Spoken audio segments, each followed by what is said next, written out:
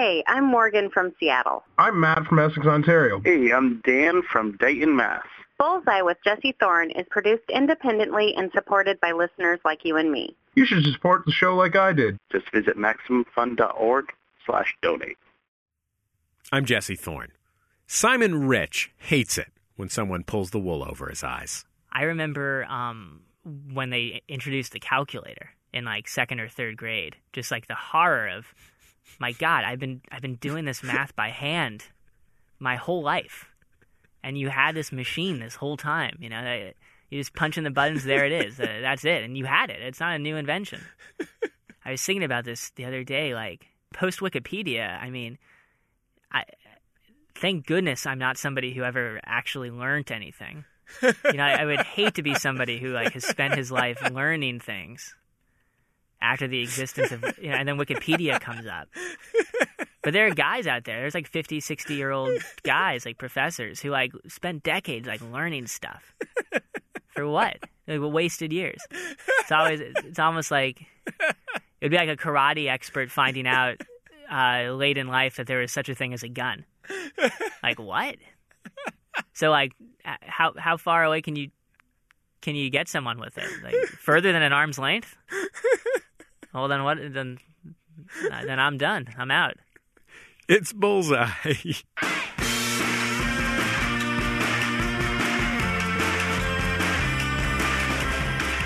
This week, Simon Rich doesn't write about the way love happens. He writes about the way love feels. When you find out your ex-girlfriend's dating someone new, it's like she's dating Adolf Hitler. And when you miraculously get a girl's phone number at a party, you know, you sort of are expecting to win a MacArthur Genius grant and get a phone call from the president. I enjoy that guy. He's got a new book out, Last Girlfriend on Earth. And the first time you hear Bill Burr, you might think he's just a macho, in-your-face type of comic.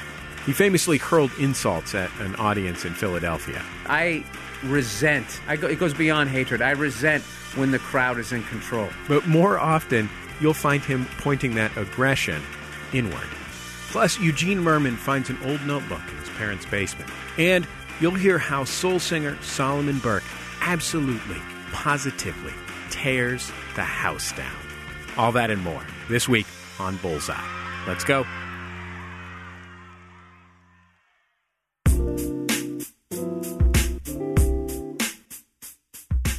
Every week on Bullseye, we're joined by one of our favorite culture critics to recommend stuff worth your time.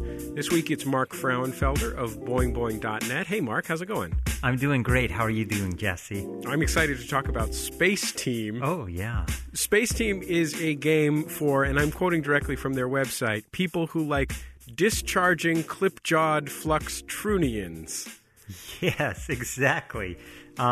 And it's fun because it is a team game. You cannot play it with just one person. So basically, every time you start this game, you're presented with a random control panel on your iPhone that's got knobs and sliders and switches and buttons. And it's like something out of the Hitchhiker's Guide to the Galaxy. All these things are labeled with names like volatile flush clamp, repulsion locator, auxiliary technoprobe. So when the game starts, you start receiving instructions to do things like set the 4-stroke plucker to 7 or discharge the clip-jawed fluxtronian. But the problem is the 4-stroke plucker isn't on your control panel. It's on one of your teammates' control panel. So you have to tell them to do it. And at the same time, they're telling you to do stuff that's on your control panel. So you're actually doing 3 things at once. You're giving instructions, receiving instructions, and then making adjustments on this incredibly complex control panel that was randomly generated just seconds ago that you have zero familiarity with. And if you don't do things in a certain amount of time, the control panel starts to shake apart with sparks and smoke, and eventually everyone dies. Mark, I feel like we've had a theme recently, group games that induce yelling. You know, you're right. That's true.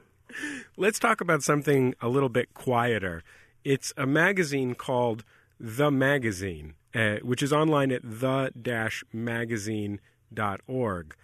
When I say it's a magazine, I'm using that in a sort of broad spiritual sense rather than a literal physical sense. Tell me what it is. Yeah, this is like just something that I love so much, and it could be a model that saves journalism for freelance writers. It was started by Marco Arment, the guy who started Instapaper, and it is a very nice reading experience. It's a lot like reading The New Yorker, but even fewer ads and less obtrusive, obnoxious design. It's just very basic text, and the stories are really wonderful. One of my favorites was an article recently about artisanal ice making, something that I didn't even know existed. Fascinating article. So to me, I just love the idea that this is a new market for journalists, and it's completely subscriber supported. I wish them the best. It's a great experience. Mark Frauenfelder recommends the magazine, which is online at the-magazine.org, and the iPad and iPhone game Space Team. Thanks, Mark. You bet, Jesse.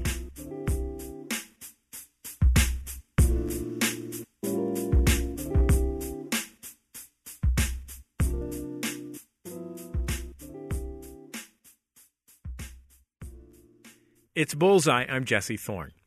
It seems like Simon Rich has it all together, but his characters really, really, really don't. Rich got his first book deal while he was still in college. That book got him a writing job on Saturday Night Live and a nomination for the Thurber Prize, probably the most prestigious humor writing prize there is. His new book, The Last Girlfriend on Earth and Other Love Stories, is his fifth. It's only 5 years or so later. His short stories are often about people missing crucial information, and since his new book is about love, that mostly, in this book, means men who really, really don't understand women. Really, really, really, really. Simon, welcome back to Bullseye. It's great to have you here. Thanks so much for having me, Jesse. Here's my question. A lot of your early writing was about, I guess I would say, kind of lost children. Uh-huh. And now your writing seems to be about lost 25-year-olds mostly. Write what you know, right? Like, do you feel like you are writing about a version of yourself that is like 6 months in the past? I like to think more like 18 months to 2 years in the past, but yeah, for sure. I mean, from the get-go, I've always liked to write about. I've always liked to write comedy about high-stakes situations. So for a while, my books are about things like the apocalypse and heaven and God and extinction and things like that. But since college, the highest stakes thing for me has been dating. So I started writing about that, and for a while, I was writing these sort of uncharacteristically realistic pieces about my love life, but they were so boring and dull, and because it turns out my love life is kind of boring and dull. So I sort of hit upon something a few years ago where I was like, maybe instead of writing about love the way it happens, maybe I should write about it the way it feels. And that's sort of what these stories are. When you find out your ex-girlfriend's dating someone new, it's like she's dating Adolf Hitler. And when you miraculously get a girl's phone number at a party, you sort of are expecting to win a MacArthur Genius grant and get a phone call from the president. So these pieces, they're weird, but yeah, they're pretty autobiographical. What was your first date? My first date was in 7th grade, and I was really, really excited because it was a double date, and a popular guy in the class who already had a girlfriend from a nearby all-girls school asked me to go with him because the other girl apparently had a friend who was perfect for me, and I was really excited. I was amazed that my reputation had spread to another school, and I'd never been on a date before, and it was really exciting. And when I got there, the reason I quickly realized that the reason why she thought we'd be perfect for each other is because we were both 4'1", and that was the thing we had in common. And the date really consisted of us standing back to back and them measuring us and taking photographs of us. It was more of like an anthropological study than a date. But I she was a very nice girl. I don't think we went on a second date. But I was really, really small. They had to, take me to a hospital and X-ray my bones to make sure that I would grow a bit more. And it definitely informed my personality and my writing. I still feel like I am that 4'5" middle schooler sometimes. I think everybody feels that way sometimes. There's this part of development where all of the girls have their big growth spurt. Yeah. Like in like 6th, 7th grade, something like that. Yeah. I remember that. It was like a conspiracy. Coming back from to school in the 7th grade, and you're like, oh, everybody is in on this? What was your first girlfriend? I met my first girlfriend predictably at an academic camp, like a lot of writers I know, and it's a miracle when you finally meet somebody. They've done studies. They say it's similar to suddenly trying heroin. It's a euphoric experience, and it's rare when it happens, but when it does, it does feel like a miracle from heaven. There's a story in the new collection about a guy who has been seeing a girl for a couple of months, and he finally commits to being her boyfriend rather than just a guy who's seeing her. And at that moment, time freezes, and he is visited by alien sex beings. Yes, they're sex aliens, and they come to him and request an orgy, and he can't, because as of seconds ago he's in a relationship, and he's sort of confused as to why they picked him, because he's sort of a schlubby guy and he's not much of a catch. Why do they go across the universe? And it turns out that their eyesight is really poor, but their noses are really highly developed, and their sense of smell is really fine-tuned, and they can smell confidence. And the moment that he entered into a relationship, he had enough confidence, and that's why they swooped in. Sort of a relatable experience, I think, for both genders. Somehow, when you're desperate, the other sex tends to be aware of that, and it can hurt your chances. It's Bullseye. I'm Jesse Thorne. My guest is Simon Rich. His new book is called The Last Girlfriend on Earth. Here he is reading one of the shorter stories, Man Seeking Woman. You are an intelligent woman with a sweet and caring soul. You're mature and sophisticated, but you know how to let loose and have a good time. Your first name is Chloe. Me.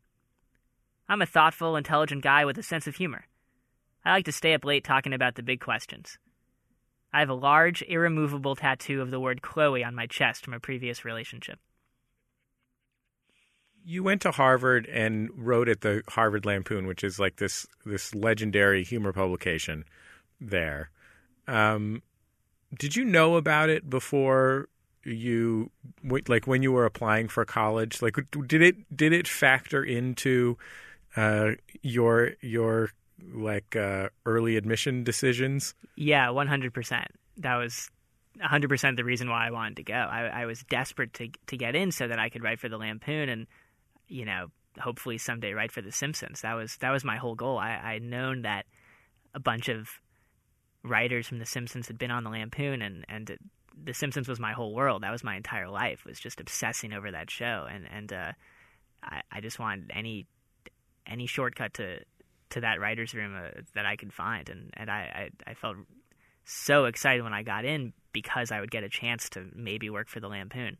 I feel like in one of your books there was a thank you to your mom for letting you watch 6 episodes of The Simpsons a day for your entire life. Yeah, it turned out to be a not so unreasonable thing for her to let me do. Yeah, I love that show, and I still love that show, and it was sort of the first. I remember writing down my favorite jokes and staring at them and trying to figure out how they worked, and I think every writer just wants to try to copy their heroes, and that's really all I've ever tried to do, is just rip off The Simpsons as much as I possibly can.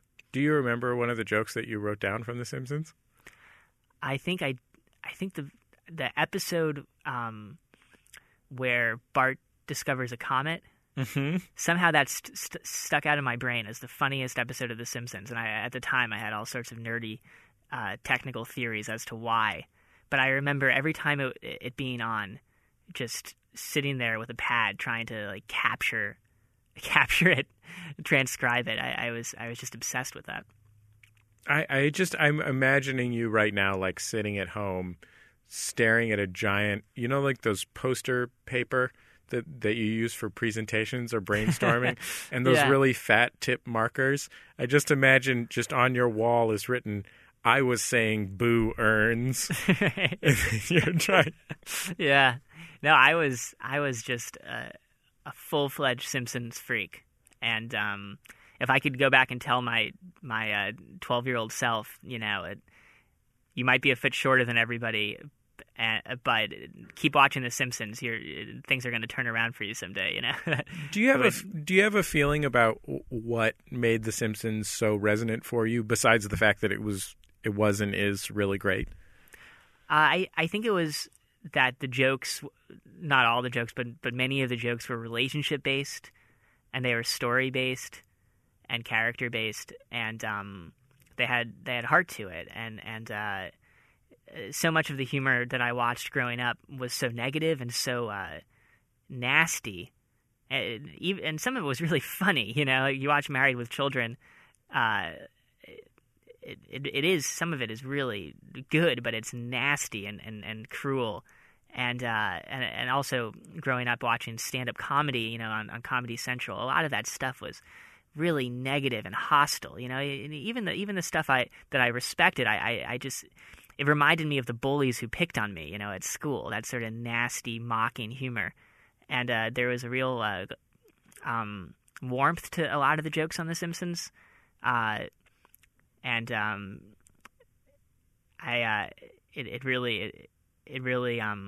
felt like it stood apart from the rest of it in its earnestness.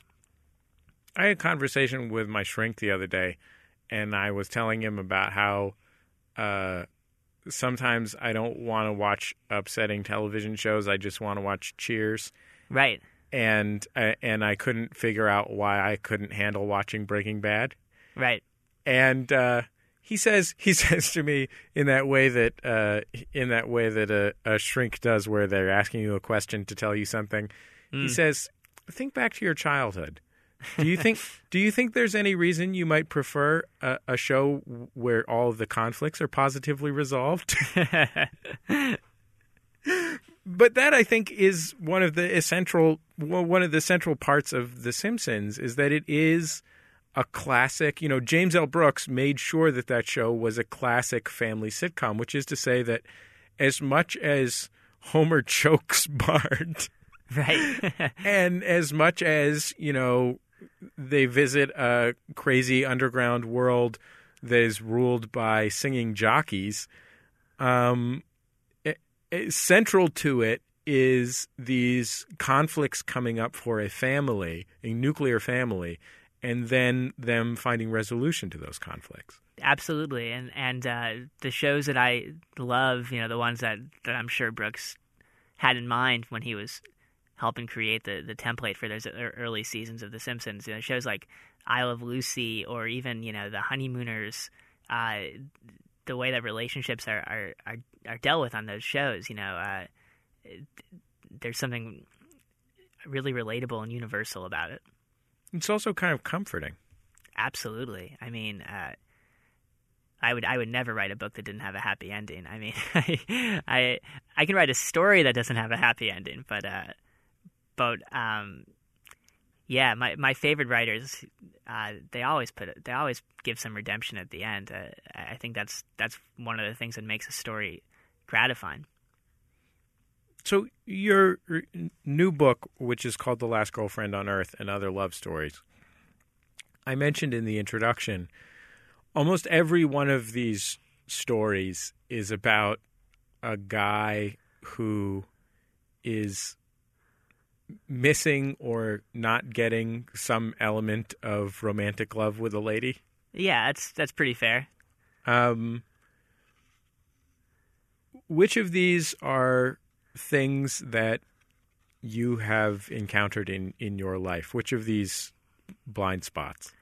Oh, I think all of these stories are very personal, and I think they're things that everybody has dealt with. You know, there's a story about a sort of Through the Looking Glass parody where there, you know, sort of like a Alice in Wonderland type girl who's alone with nothing to do on her estate, and she meets a magical talking goat in her mirror, and he pops out, and they have adventures, and they steal tea and biscuits and frolic through the woods, and then he tries to kiss her.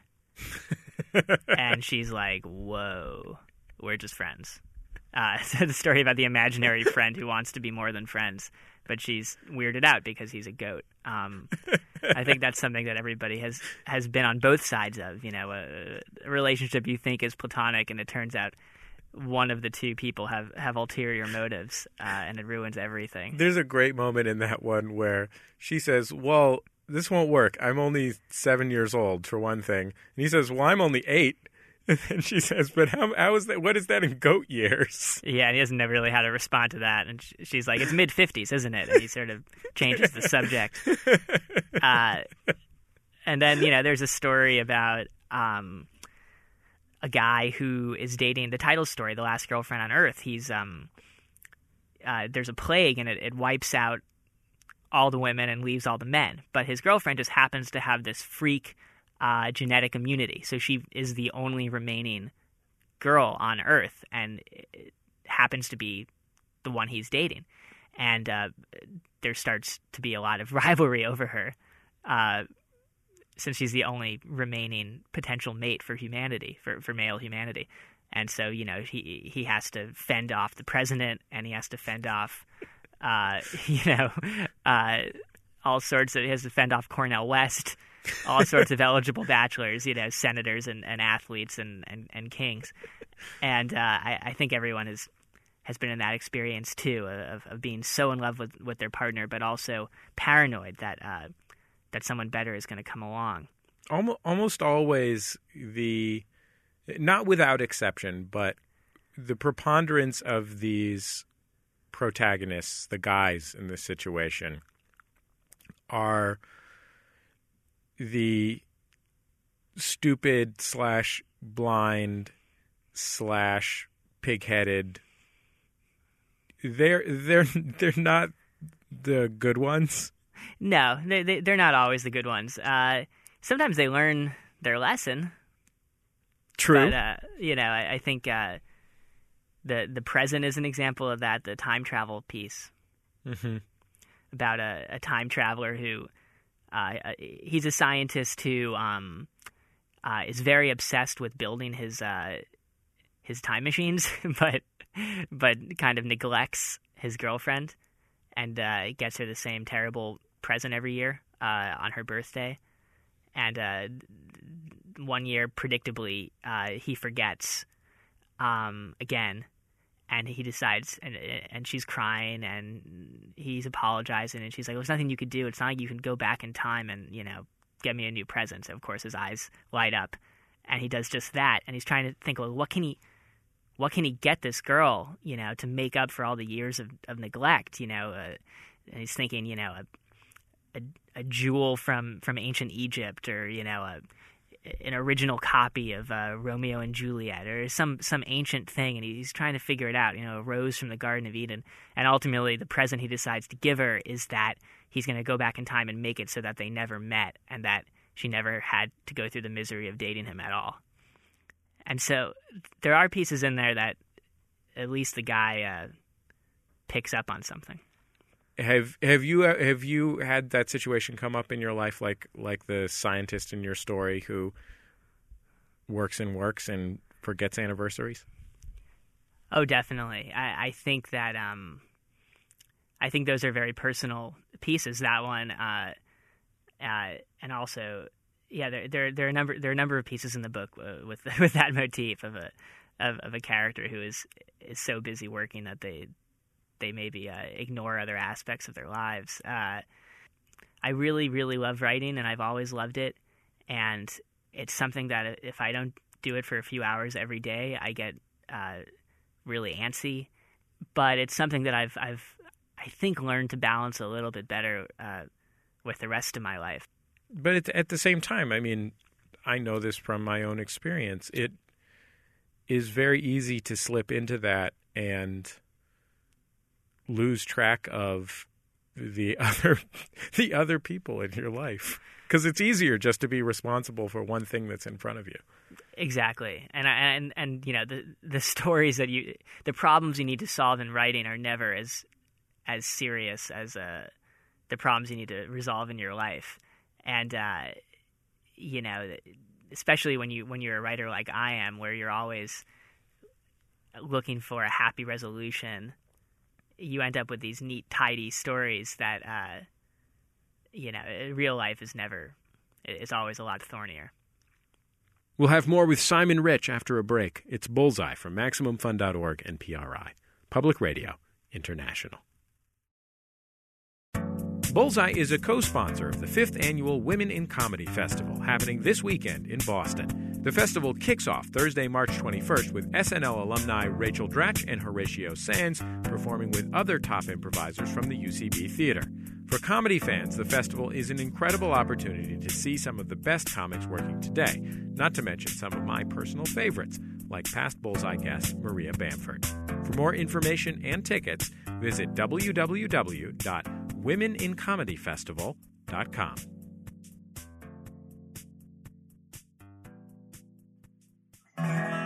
Hi, this is Biz. And I'm Teresa. And we host a show about being new moms. Have you ever pretended to be a sleeping rock to make your 3-year-old play by herself? How about scream singing to make yourself think you aren't screaming? You're singing really, really loud! Join us every week for more helpful tips on creative parenting. And remember, you don't have to park your toddler in front of the TV to be one bad mother. Subscribe for free on iTunes or go to MaximumFun.org. It's Bullseye. I'm Jesse Thorne. My guest is Simon Rich. He's the author of several books, and up until recently, he was a writer on Saturday Night Live. We're talking about his newest, The Last Girlfriend on Earth. Here's another selection, Dog Missed Connections. Saw you at the dog run yesterday morning. You were wearing a leather collar and running around in circles. I was wearing a gold collar and trying to have sex with you. At one point, I managed to mount you, and we sort of had sex for a couple of seconds. You shook me off, though, and ran away. I'm interested in getting to know you a little better. We obviously have chemistry, and even though we just met once, I really sensed a connection. I'll be back at the dog run tomorrow morning. Hope to see you there. I saw you at the window of my master's car during the traffic jam. We barked at each other for a while. I thought you made some interesting points. Would love to meet up sometime for a casual, low-key date. Maybe we could go to Central Park together and eat garbage. Open to anything. Spotted you yesterday afternoon helping a blind human cross the street. I can tell you've got a gentle soul and a caring heart. Would love to mount you violently from behind and have aggressive sex with your body. Saw you by the dumpster eating a pile of what appeared to be human vomit. You seem like someone who doesn't take himself too seriously. Not sure if you're male or female, but either way, I'd love to smell your genitals. Let me know if you're intrigued. You moved to the Bay Area a year or two ago to work for Pixar. Yeah. I was wondering, I wasn't sure if you were allowed to say that for a second. I thought, a film production company in the Bay Area, but then I remembered that was only Pixar. That's sort of all I can say, unfortunately. But yeah, that's why I came out here. That's why I left SNL. I think that without talking specifically about the work that you're working on, one of the things that's special about the work that Pixar has done in the past, I think, is also one of the things that was really special about your early work, which is that I don't think anyone in the medium of film has ever been able to so wonderfully capture the perspective of childhood. Yeah, I think they've done amazing stuff. I put them right up there with The Simpsons and with Calvin and Hobbes. I think it's Judy Blume. I think has amazing amazingly vivid portrayals of kids. But yeah, it's really hard to do the stuff they've done, and I feel like I've learned a lot from them working there. But even before working there, just watching their stuff. I mean, like a story in The Last Girlfriend on Earth, like Unprotected, is basically that's a story told from the perspective of a condom in a teenage boy's wallet who is waiting to finally be used, and waiting and waiting and waiting as a as a teenage boy navigates his burgeoning love life. But that story is basically a ripoff of Toy Story, which is another coming of age piece about a young man told from the point of view of these anthropomorphic characters who live in his room. It's very similar. That was sort of me trying to do a R-rated Toy Story. Do you still find it easy to slip into that feeling of being adolescent or being pre-adolescent? Oh, definitely. I think that my favorite characters to write about are always characters that know less than they should, or know less than the people around them. And I think that even though I used to write mostly about child characters, and now most of my characters tend to be grown-ups. I think I still write from that same place of ignorance and naivety that I relate to. Like there's a story in Last Girlfriend called I Love Girl, which is from the point of view of a caveman who's in love with a girl whose name is Girl. His name is Oog, but she loves Boog, and it's about his desperate struggle to win her. And that character, he literally he can't count to three. He knows one really well, and he knows two okay, but three gives him trouble. And he, even though he's technically a man, I think he's just as naive and desperate, and hopefully as sympathetic as the kids that I used to write about. What feelings do you remember the most vividly? Two things. One was knowing that there was information that I didn't understand, and being frustrated by that, by sort of the limits of my knowledge. And the other thing was a sort of terror that that things were going to be out of my hands, that things were out of my control. When you're a kid, you don't know. Your parents can just tell you you're going to a new school now. A lot of stuff is out of your hands when you're a kid. And I think those two emotions they're not specific to the experience of childhood. I think they're pretty universal. I think everyone feels that way sometimes. That's why you see children appear in so many films that are geared towards adults, because in a way the child experience is not unique. It's more of like an amplification of what all grown-ups experience. Can I tell you what really upset me when I was a kid? Yeah. I couldn't figure out between the cartoon, the world of professional wrestling, and the show The A-Team. Right. Which was the real Mr. T. Yeah, that is confusing. It really upset me. Or is it none of them? Or all of them? I remember when they introduced the calculator in like second or third grade, just like the horror of, my God, I've been doing this math by hand my whole life, and you had this machine this whole time. You just punch in the buttons, there it is. That's it, and you had it. It's not a new invention. I was thinking about this the other day, like post Wikipedia. I mean, thank goodness I'm not somebody who ever actually learned anything. I would hate to be somebody who like has spent his life learning things after the existence of, and then Wikipedia comes up. But there are guys out there, there's like 50, 60-year-old guys, like professors, who like spent decades like learning stuff. For what? Like wasted years. It's almost like, it'd be like a karate expert finding out late in life that there was such a thing as a gun. Like what? So like, how far away can you get someone with it? Like further than an arm's length? Well, then what? Then I'm done. I'm out. Well, Simon, thanks so much for joining me on Bullseye. It's always great to have you on the show. Yeah, thanks for having me. I really appreciate it, Jesse. Simon Rich. His book is called The Last Girlfriend on Earth. If you want to hear about Simon Rich's obsession with The Simpsons, head to our website for our extended interview. It's at MaximumFun.org.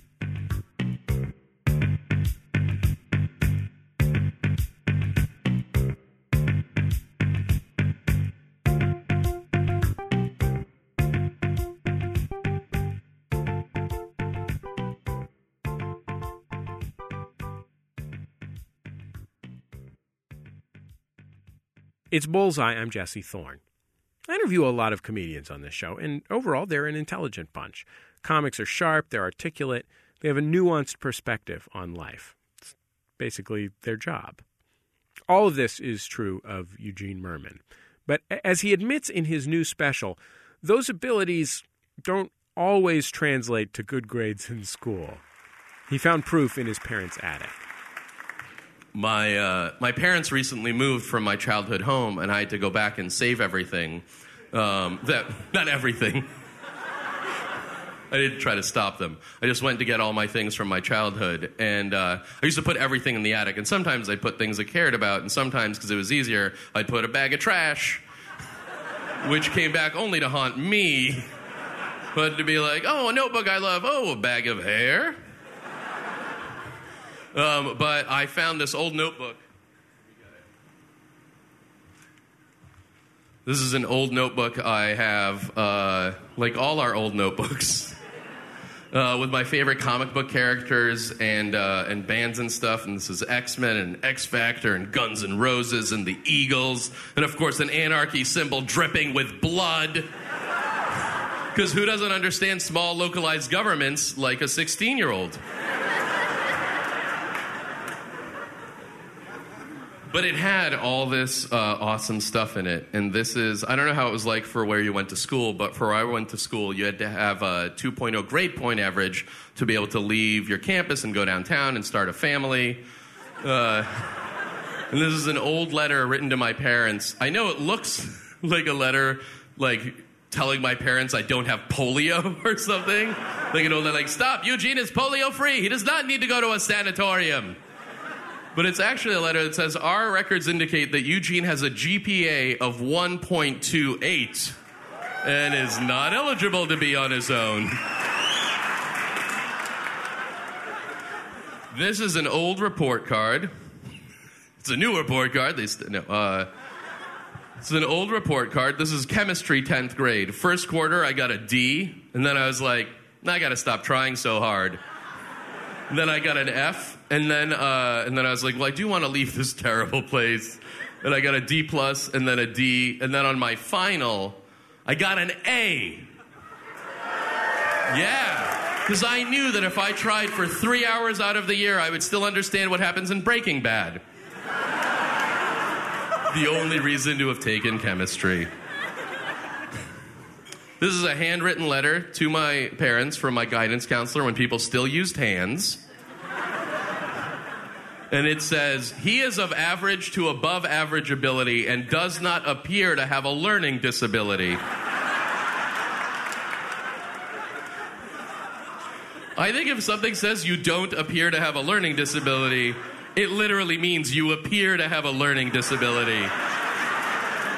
If someone, they're like, we can't tell if your son acts like he's disabled or he is disabled. So we don't know. He's doing the same as a person with a learning disability. Like, no one says he doesn't appear to. You know who doesn't appear to? Steve Jobs. Nobody's like, that guy, he doesn't appear to, so nobody brings it up. He doesn't appear. Yes, I appear to. I appear to have a learning disability. Do I? Who knows? I did spend 6 years in special ed. Anyway.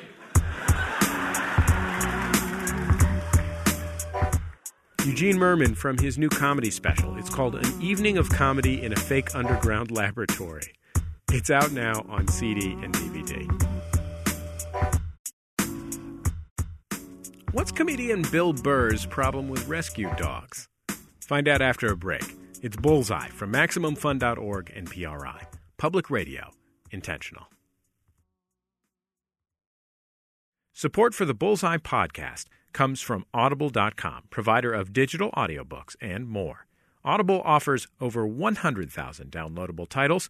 Bullseye listeners might enjoy How Music Works by David Byrne. For a free audiobook of your choice and a free 30-day trial membership, go to audiblepodcast.com/bullseye. If I told you John Hodgman, Kristen Schaal, Mark Maron, and Eugene Mirman were on a cruise ship together, enjoying a concert by John Darnielle of the Mountain Goats, what would you think? Maybe that HBO was rebooting The Love Boat? The truth is even better. The Atlantic Ocean Comedy and Music Festival is 10 amazing comedians and 4 great music acts sailing the Caribbean. And the best part is, you're invited. I put it all together, and you won't believe who we've got on board. Check out the full lineup and more information at our website, boatparty.biz. Yes, really, boatparty.biz. The Atlantic Ocean Comedy and Music Festival. Comedy, music, shuffleboard.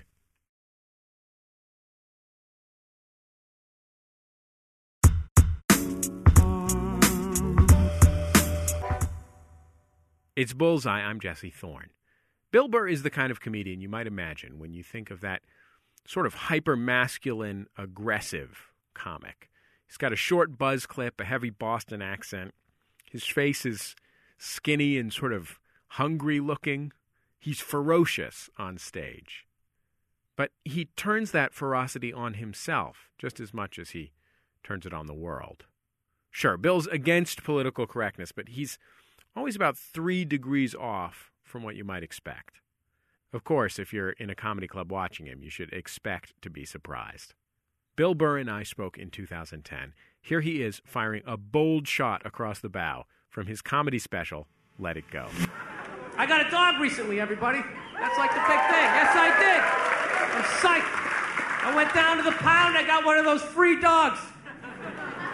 Free dog. That's how I say it, too. I don't say I rescued a dog.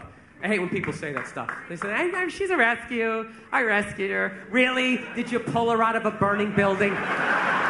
Did you jump in a river with your wingtips still on with no concern for your own safety? Or did you just go down to the pound and get a free dog, you cheap? Isn't that what you did? I did not want to get a rescue dog. I did not want to do that. My girl was all about it. She's like, we should rescue a dog. You want to rescue a dog? I'm like, no, I don't. She's like, why not? I go, because I think a lot of the dogs down the pound might be a little in the head. You ever thought about that? Dude, the shelter is not a pet store. That is like Shawshank for a golden retriever. Why don't we just go down to the prison and rescue an inmate and just roll the dice that maybe the guy was wrongly convicted? You out of your mind? I want a brand new 2009 Bulldog, all right? I don't want some 1995 half a Labrador with part of its ear chewed off, you know?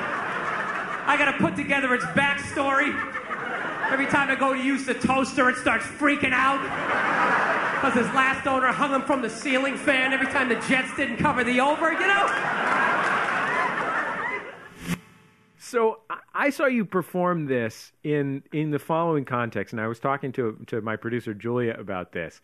It was, first of all, it was a McSweeney's benefit. It was a benefit for 826 Valencia, the literary classes for kids operation. / donut shop they have exactly. out here, right? So it's all strip malls. Everything has a theme.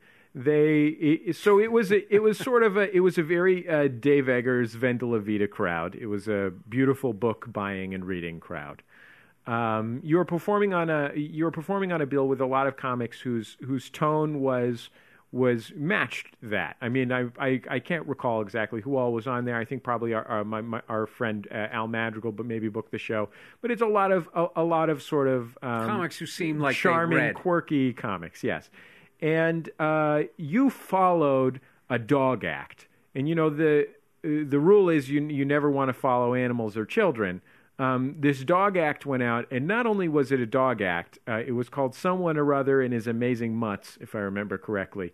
But it was fantastic. This was the greatest dog act. I remember that. It was such a blast. And they had like hula skirts on and stuff. The dogs did. And the premise of this whole thing is the premise of this whole dog act is that all of these dogs are rescue dogs, right? And they talk a little bit about that in the act while they're having them jump through hoops and these dogs are just adorable. It's a man, his beautiful daughter. It's just a completely charming act from 1920. Okay. And then you come out and you open with this bit about how you don't think rescue dogs should be called rescue dogs. And it made me wonder. It made me wonder if you're at a point in your career where you do the most difficult material in your repertoire in any given context just to amuse yourself or test yourself. I don't know why I did that. That could have been somebody in the crowd annoyed me. Sometimes if somebody annoys me in the crowd, or just something is said. Or there's also a thing where if just something is so cute and so adorable, and you have to go on after it, and you have more of a harsh thing, you just have to go over the top with it. It just kind of shocks people into whatever the hell it is that you're doing. But I mean, I wasn't trying to disrespect that guy. Your stage persona is like about the least chilled performance that could possibly exist. You're like, I mean, you're sort of you're a sweet guy in real life, coming over to the house, playing with my dog and everything. It's all an act. Mispronounce my name and watch what I do to the room. Throw a temper tantrum like a 5-year-old. Well, we might as well play this. There's this clip of you a couple of years ago performing in an Opie and Anthony stand-up comedy show in Philadelphia. You're going to judge me on that? You're going to blame the victim there? I'm not going to blame the victim, but it's a truly spectacular performance in more ways than one. I mean, it's like awe-inspiring in basically every possible way. Can I set it up before you go? Yeah, tell me. Defense please of myself. Please do. What happened was we went there, and it was it was like 10,000 people sort of filing in. It was right outside of Philly. These maniacs down there were wearing like Eagles jerseys and throwing a football around. They were like tailgating for a comedy show. And it was already outside. There were lawn seats for like a third of the crowd. So as far as like, for a stand-up show, you got pretty much everything working against you other than the only thing that was missing is it didn't rain. We went out, and the first guy goes out there, and it was just, there might have been 2,000 people sitting down and another couple thousand sort of milling around trying to find which patch of grass they were going to sit on. So he basically gets booed off stage. Totally not his fault. It's like broad daylight. The whole thing was awful. And basically, I went on 3 hours after that. And the Ideal Comedy Show is about 90 minutes. And they started booing me. And fortunately, I'd been booed before. So the first time you get booed, it's shocking. But then the next times, it's not an unfamiliar sound. So you're just like, oh, this. Well, okay, if this is going to happen, I'm not going to go down by myself. I'm going to take a few of you with me. I said a lot of ignorant stuff, but I was just trying to make them as mad as they made me. And you know what amazed me was the amount of people who saw that and thought, A, that I was in a comedy club, and B, that I just walked out on stage doing that. Like, I got a lot of emails like, you got some nerve. Those people came there to see a show. Where do you get up to? It's like, do you honestly think I would? Why would you do something like that? So let's hear a little bit of this, and it will be indeed a brief clip. And for the sensitive-eared, there will be some bleep profanity in this clip of. It's going to sound like Morse code. Of my guest Bill Burr on the stage in Philadelphia. You standing backstage for 3 hours to get booed by this GED and stupid ass piece of crowd. Losers, I hope your radios fall on your head tomorrow. In my hand already. You fall out of one of those piece of buildings. All of you and the Liberty Bell. And shove it up Ben Franklin. What do you think about that? All of you because I hope that bridge collapses onto your pathetic lives. Go yourselves. 6 minutes left, and I will be selling my CD after this. And the only way you get one is if I throw one at your stupid heads, you bunch of racist morons. When you're in a situation like that, where you're facing a hostile crowd, and Philadelphia is legendary for its hostile crowds. I mean, they'd boo Mike Schmidt off the stage of the Hall of Fame induction ceremony if they had the opportunity. If he did one little thing wrong, absolutely they would have. I'm surprised when he cried they didn't. If he showed up and he'd shaved his mustache, maybe? Yeah, anything. Anything can set him off. They're like, Like, what are those killer bees? You know what I mean? You scratch your head too much, it makes them mad. And they just jump on you. It's the same thing. It's the same sort of concept. But I also don't think that it's helped that they've gotten so much coverage. The question is, you're in you're looking at an audience of 10,000 very discontented people who are booing you, and or at least many of them are booing you. Some of the most out of shape, ugly people I've ever seen in my life. They were an absolute train wreck of a crowd. They really were. There wasn't really anything redeemable about them, and they were watching, for my money, some of the best comics in the country that night. If you saw the lineup that night, it was insane. 20 years from now, they're going to say all the comics that were on that show, and they treated them like ass. Even the ones that they didn't boo, you had to go out. There was this whole dance for me, like they were shooting at your feet, and it was like, and that's why I went out there so angry, is because I resent. It goes beyond hatred. I resent when the crowd is in control. I literally that's one of the few things that offends me. Like, how dare you? It's Bullseye. I'm Jesse Thorne. My guest is the comedian Bill Burr. He sounds like a classic, in-your-face, macho sort of comic, but a lot of the time, he ends up pointing that aggression inward. Here's a clip from his most recent stand-up special. You people are all the same. I got to be honest with you. I'm kind of like jealous of the way my dad gets to talk to my mom sometimes. You know, where are all those old school women you can just take your day out on? You know, when did they stop making those angels who just knew it had nothing to do with them? They just sit there and let you blow out the lines, right? What a luxury. Right? To fail all day, you come home and download all your insecurities on this other person. How was your day? How the was your day? Out here making decisions. Keep these kids away from me. Give me a damn drink. Oh, with the tears.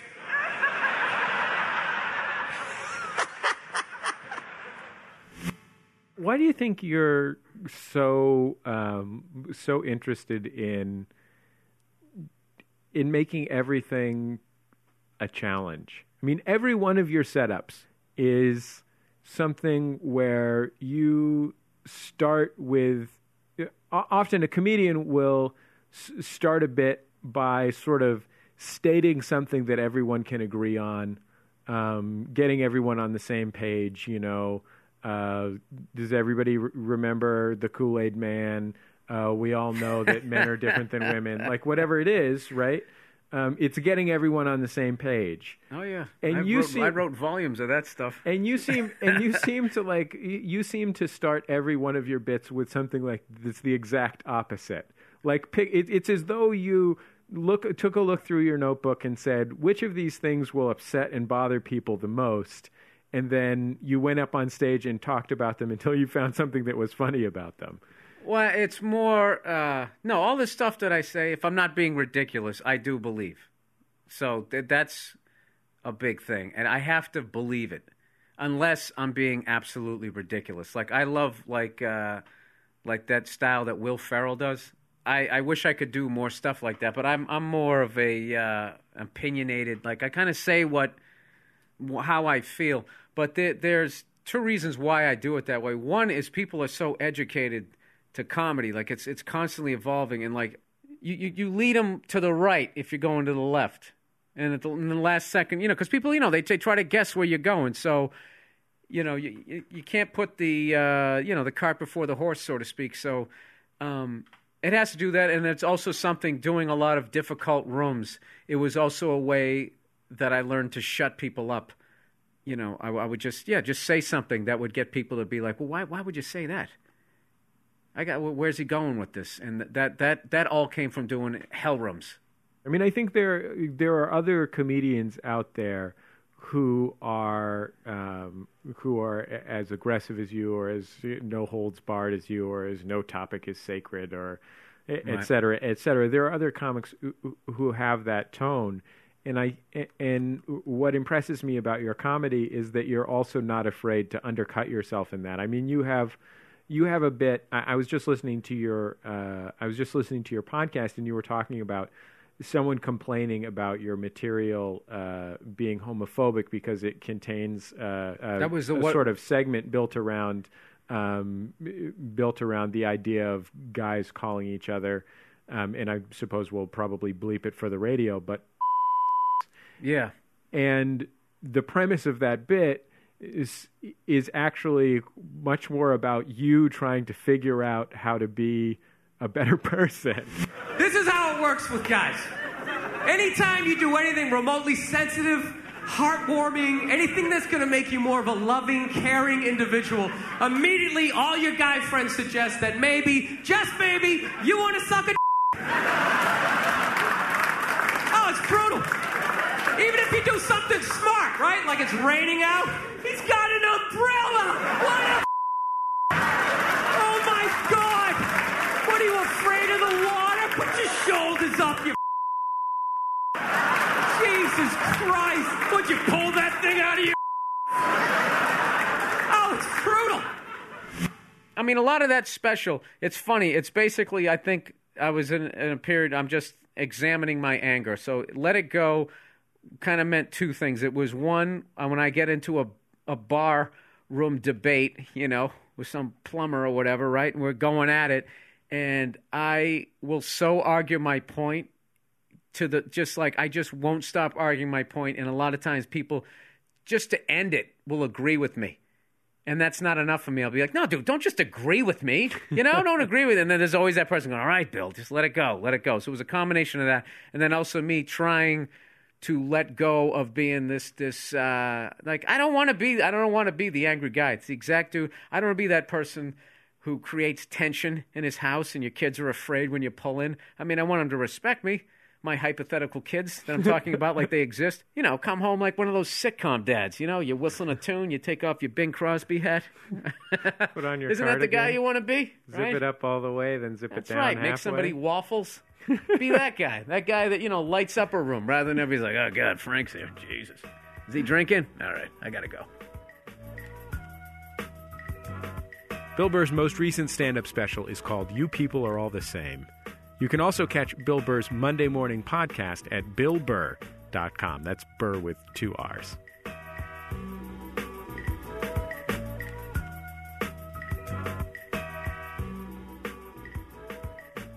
Every week on Bullseye, we close the show with a recommendation from yours truly. It's The Outshot. There's this old story that when Solomon Burke headlined the Apollo in New York, he used to set up shop in the house while the openers performed.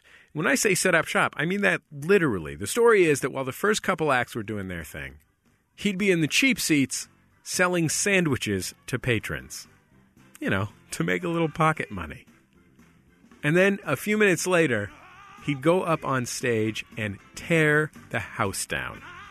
Because if there's one thing Solomon Burke knew he could do, no matter what, no matter how many sandwiches he'd just been selling in the concert hall, it was tear the house down.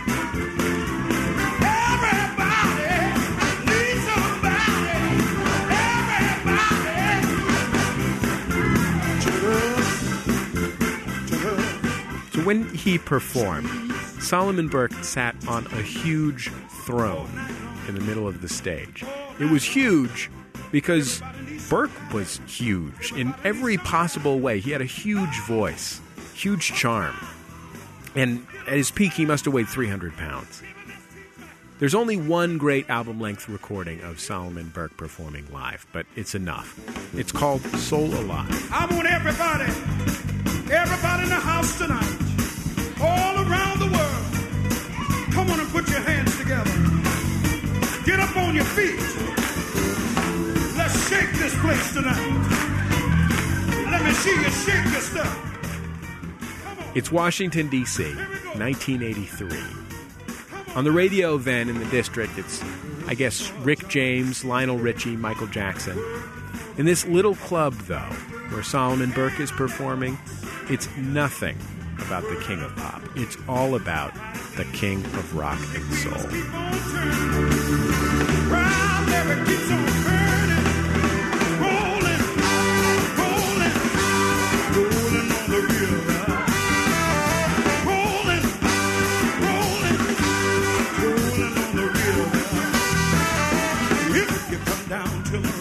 Soul Alive is a show, a real show, a journey. An hour and a half of a man pulling the audience, pushing the audience, teasing the audience. He challenges the crowd. He says, "You're not with me tonight." They yell back, "We are." Are you with me tonight? And by the time he tells them to love his big, fat, fine self, that's what he says, big, fat, fine self. I'll bring my big, fat, fine self on home. They are mesmerized. They are enthralled to King Solomon. And if you're listening to the album, so are you.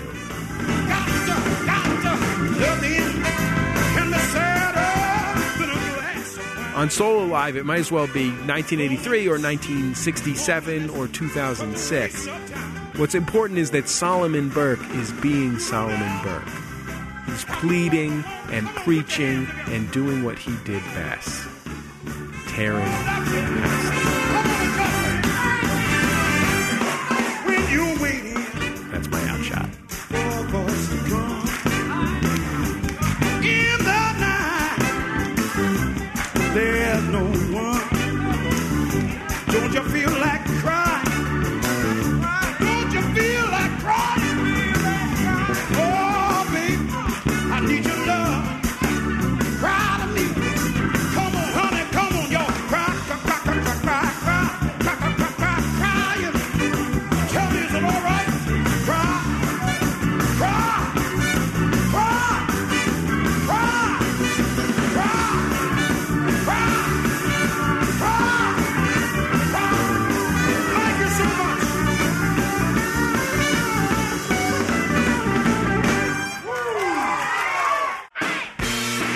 That's it for this week's Bullseye. The show is produced by Speaking Into Microphones. Our producer is Julia Smith. Our senior producer is Nick White.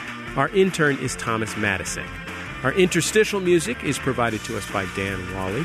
Our theme music is Huddle Formation by the Go Team. Thanks to the Go Team and their label Memphis Industries for letting us use it. You can find this show and all past Bullseye shows for free at MaximumFun.org. You can also visit us on Twitter at Bullseye, on Facebook and SoundCloud, where you can share segments with your friends. I guess that's about it. And remember, all great radio hosts have a signature sign-off. Thanks this week to David LaTulip and Bill Helgeson at KALW in San Francisco for engineering help. Support for this program comes from this station and Public Radio International stations nationwide and is made possible in part by the PRI Program Fund, whose contributors include the Ford Foundation and the John D. and Catherine T. MacArthur Foundation. MaximumFun.org. Comedy and culture. Artist-owned. Listener